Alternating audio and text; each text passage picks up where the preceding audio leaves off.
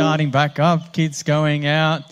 It's exciting to have such an amazing ministry. Thank you, Tara and Pastor Tara, for all her hard work in that ministry. And it's exciting, all the kids' crew leaders that are standing up and stepping in and helping out and leading our young people. It's amazing to see, isn't it? Like young kids being discipled by kids a little bit older. And again, then we have to work as generations together to disciple the young people.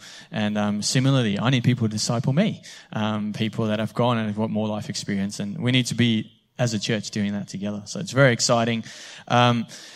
This weekend, actually, Pastor Gary and Tracy and the rest of the team, the eldership team, and Tim and Amber have actually gone away on a retreat weekend.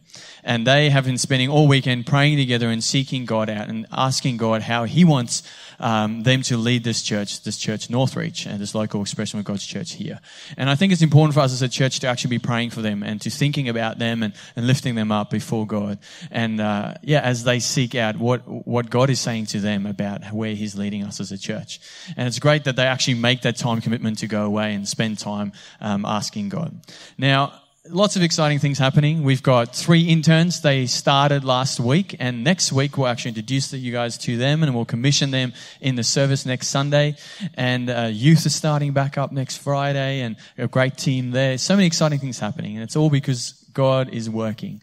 And I've just recently started in my new role. So I've been working here at Northreach part-time for 3 years, but now started in a full-time role as a community life pastor. And I'm very grateful for this opportunity, and I thank the church and I thank God for this opportunity to be released, to be able to serve Him in our community. And I'm very thankful for and grateful for this opportunity, and don't take it lightly. And so this morning, before we start and continue in our Ecclesiastes series, let's just pray and lift it up to God this morning. Thank you, Father, for who You are. Thank You, Lord, that You love us so much. Lord, that You have made a way through Your Son, Jesus, to be near, to be close to us. Lord, thank You, Lord, that You are not a God that is far and distant, but Lord, You are a God that is close. Lord, You are here this morning. The God of the universe, the Creator God, is here with us this morning, and He wants to meet you and me. Thank You, Lord, that You've made a way through Your Son, Jesus, through His life and His death and resurrection on the cross, paying for our sin. You've come, Jesus, to dwell with us, and You sent Your Spirit to dwell in us. Thank You for that promise and that gift of grace. So, Lord, I pray, Lord, as we open Your word this morning, we open the book of Ecclesiastes, I pray, Lord, that You'd be speaking to us. Lord, You reveal again to us what message You are trying to say to us this morning. Father, may Your words speak into our hearts. We pray this in Your mighty name. Amen. Amen, church. So I have one simple question for us this morning, something to think about, and I think it's an important question for us to ask. And the question is, are you tired of chasing? Are you tired of chasing? Chasing after things of this world, chasing after the wind, as Solomon says in the book of Ecclesiastes. Chasing a career, chasing wealth, chasing success, chasing knowledge, wisdom, pleasure, particularly trying to find satisfaction in things that are not of God. The preacher we're going to look at in the book of Ecclesiastes takes an honest look at life under the sun. He looks at life as we see it today. And he finds a mankind, he finds a people like you and me, finds a people that are far away from God, a people that have lost their way. See, a life lived without God only results in exploitation, frustration, and loneliness. And that is what we're going to find here in chapter 4 of Ecclesiastes. So let's read this together this morning. So, from verse 1, let's read chapter 4 of Ecclesiastes. If you have your Bibles there, open them up. Otherwise, the words are on the screen. Let's read together. Again, I looked and saw all the oppression that was taking place under the sun. I saw the tears of the oppressed, and they have no comforter. Power is on the side of their oppressors, and they have no comforter. And I declared that the dead who had already died are happier than the living who are still alive. But better than both is the one who has never been born, who has not seen the evil that is done under the sun. And I saw that all toil and all achievement spring from one person's envy of another. This too is meaningless, a chasing after the wind. Fools fold their hands and ruin themselves. Better one handful with tranquility than two handfuls of toil and chasing after the wind. Again, I saw something meaningless under the sun. There was a man all alone. He had neither son nor brother.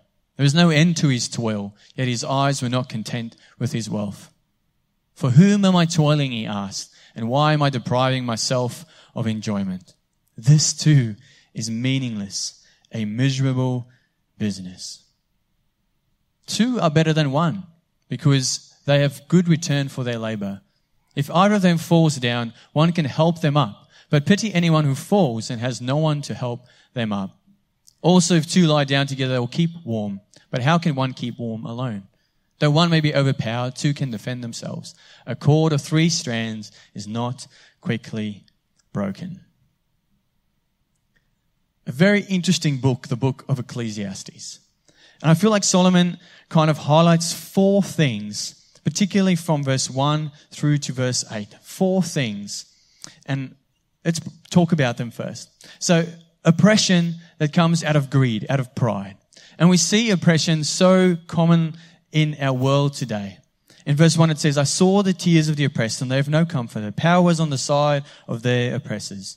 You see, oppressors are those that step over others, those that are out there to find this for self-gain, those that are selfish.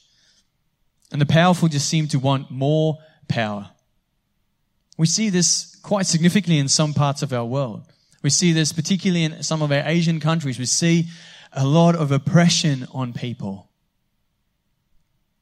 But in our democratic country of Australia, I think there's still some oppression that takes place. I still think that that is happening in our country. But it looks a little bit different, not as overt. You see, I think it looks like bullying, racism, discrimination, domestic violence, so many ways in which oppression takes place. See, sometimes it's more subtle than persecution, than killing someone else. But it still hurts, it still cuts deep to our core. And I think Solomon here, most people think that the writer of Ecclesiastes is Solomon. And Solomon here kind of feels the cries of the oppressed. To the point where he says it would have been better for him to not have been born to see it. And Solomon goes on and he talks about frustration because of the result of envy. And he says in verse 4, and I saw that all toil and achievement spring from one person's envy of another. This idea that achievement, we want to achieve more things. But achievement doesn't necessarily put God first, does it?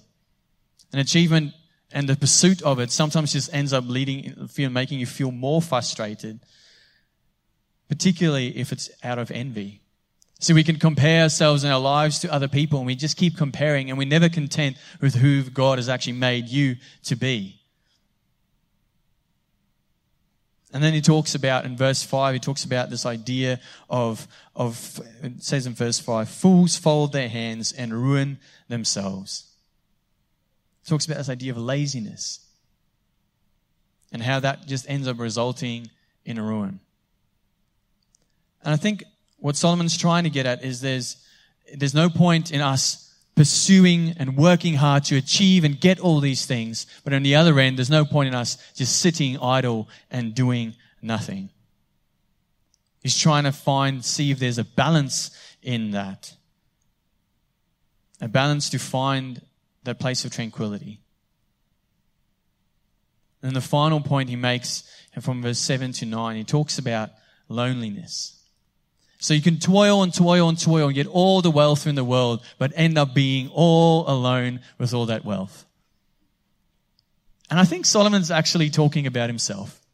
As a man that God gave wisdom, he had so many wives, so many possessions. He had the best relationships and a peaceful time in his country. But he got to his old age after toiling and toiling and toiling.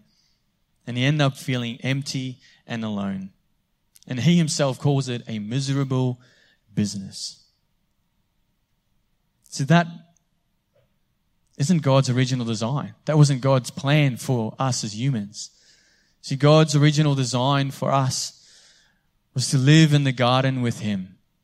We are made in His image, to be His people. We're made to live in a place where we get all our fulfillment, all our sustenance from God Himself. Living in the garden, in a peaceful place, but also in relationship with God. A perfect relationship with Him and with others. But because of sin, because of our sinful hearts, we turn our back on God. We turn our back on how God had designed the plan to be. We decided, no, we have a better plan.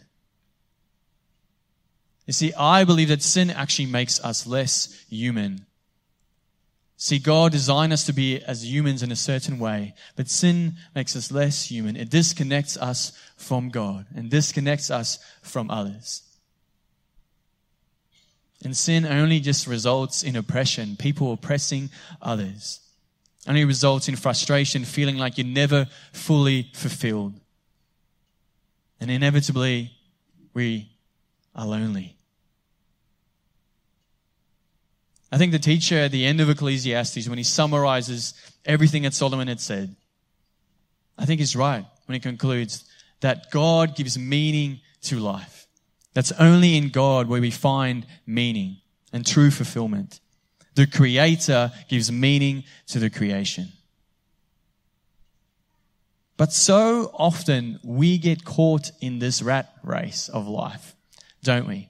This rat race, an endless, self-defeating, pointless pursuit, equating humans to rats, attempting to earn a reward such as cheese, all in vain. Meaningless. It's all meaningless. A chasing after the wind. On our Ecclesiastes slide, hevel, everything is hevel. You would have probably looked at that and thought to yourself, well, what is this word? What does this word hevel mean? And hevel is actually the Hebrew word that is used in the book of Ecclesiastes 38 times. And most English translations translate it to meaningless or vanity. But actually, the meaning of the word hevel is quite interesting. If you look at and study the word, it actually is more like something like smoke or vapor. And similarly to life, it's a bit like that. It's like smoke, when you can see it, but you can't really grasp it. So the more and more we try and grasp things in this world that will give us meaning, things that we want, the new house, the new car, the new thing, the more and more we try and grab it, the less successful we'll be. You see, church, I think we often chase after the wind. Who here is a dog owner? Who owns dogs? Dogs? Yes. We grew up as a family with lots of dogs. And our biggest dog, he kind of looked like a wolf, like a bear wolf. He wanted to run outside. And so as soon as the door would open up a little bit, he would go for it. And because I was the youngest and the fastest, my job was to chase after the dog. But the more I kept chasing the dog, the more he kept running. So I was just getting my kilometers up and the dog just keeps running. And the more we chase after it, the more it runs away. And then sometimes when you stop and you kind of just wait, the dog will turn around and slowly come back. Who's experienced that? Has anybody experienced that? Now, I don't want to compare Henry to a 2-year-old, but sometimes it's a bit like that. When we have to leave quickly to go somewhere and trying to put some pants on Henry, he ends up thinking it's a game and starts running around the house. So we end up just chasing him around the house and we're like, well, we got to go. We got to get in the car. We got to go. And Henry just finds it a game and starts running. And I think sometimes that's a bit how life is. The more and more we chase things, sometimes we find those things, but when we get it, we still don't feel really fulfilled. We still don't feel really that sense of satisfaction. It might last momentarily, but then it goes away again. So similarly, we chase and we chase and we're chasing after the wind. We never seem to grasp life's true meaning. Meaningless.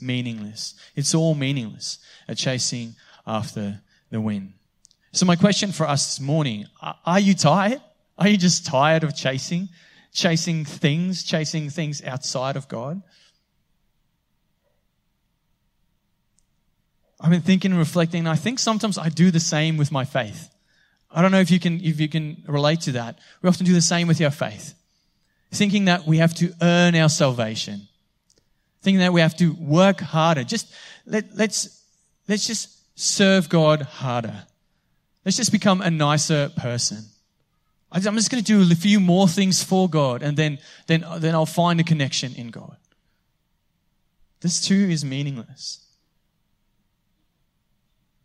See, we don't have to earn our salvation. See, it's a gift from Jesus Christ. A gift for you and me. We just have to receive the gift and believe that Jesus has done what he said he has done.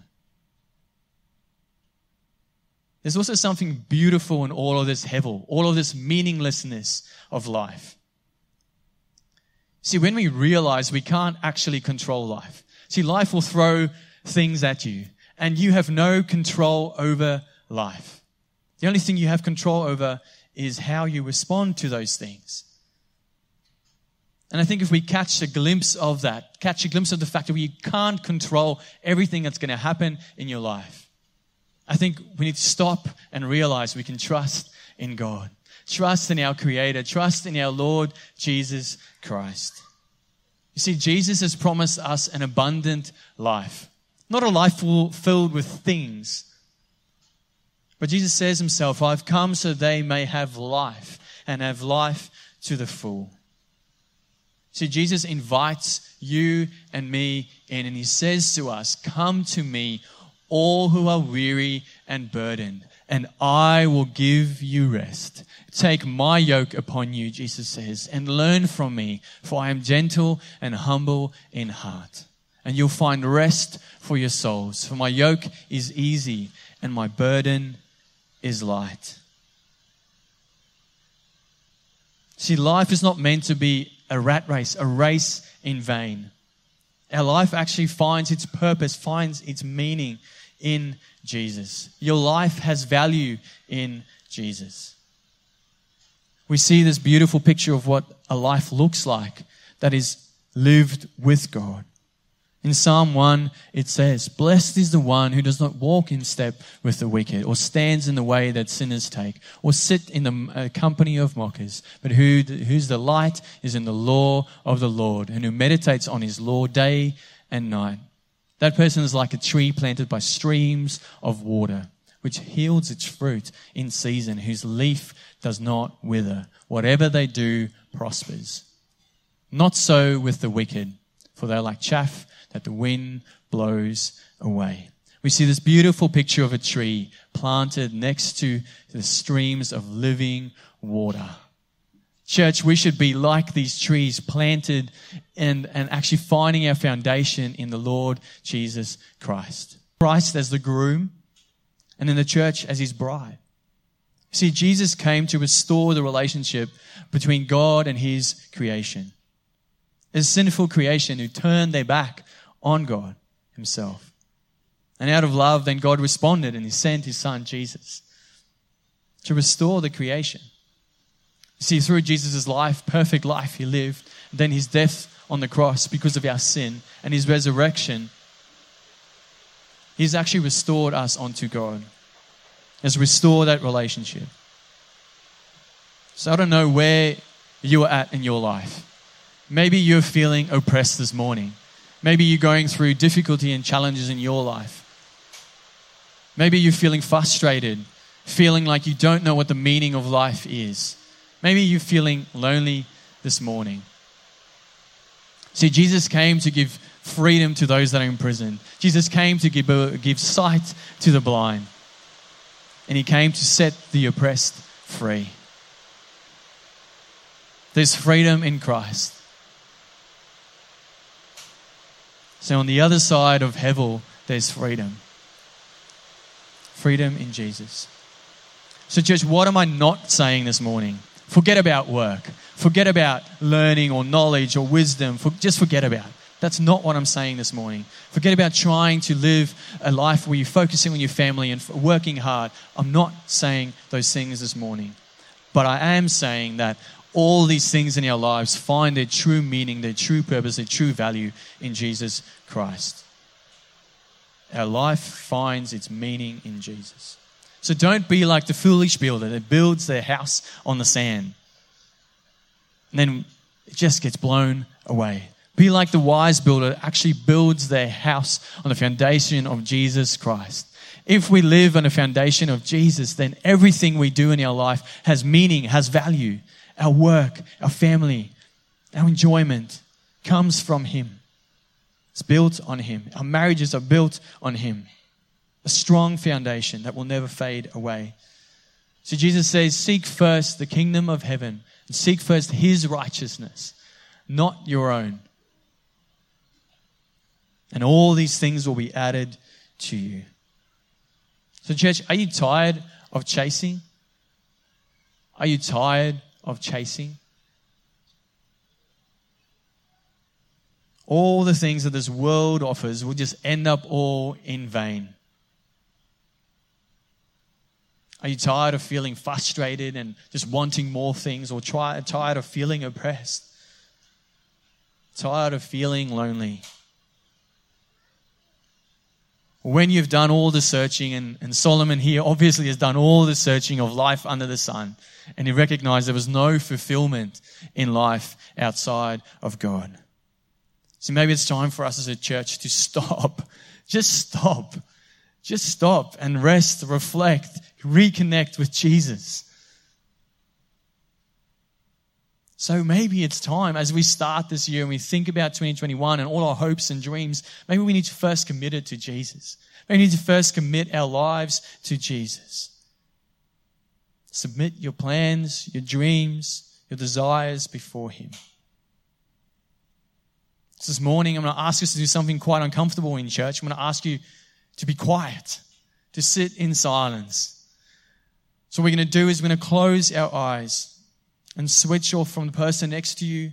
Try and quiet your mind from the craziness of your week. Quiet your spirit, your heart, and your mind before God this morning. See, the God of the universe, the creator of all things, is with us here this morning. He wants to engage with you and with me. Allow God to be present with you in this morning, in this moment. Reflect on it. Have you been trying to live a life outside of God? Have you been chasing all the wrong things? Let's sit in silence and reflection.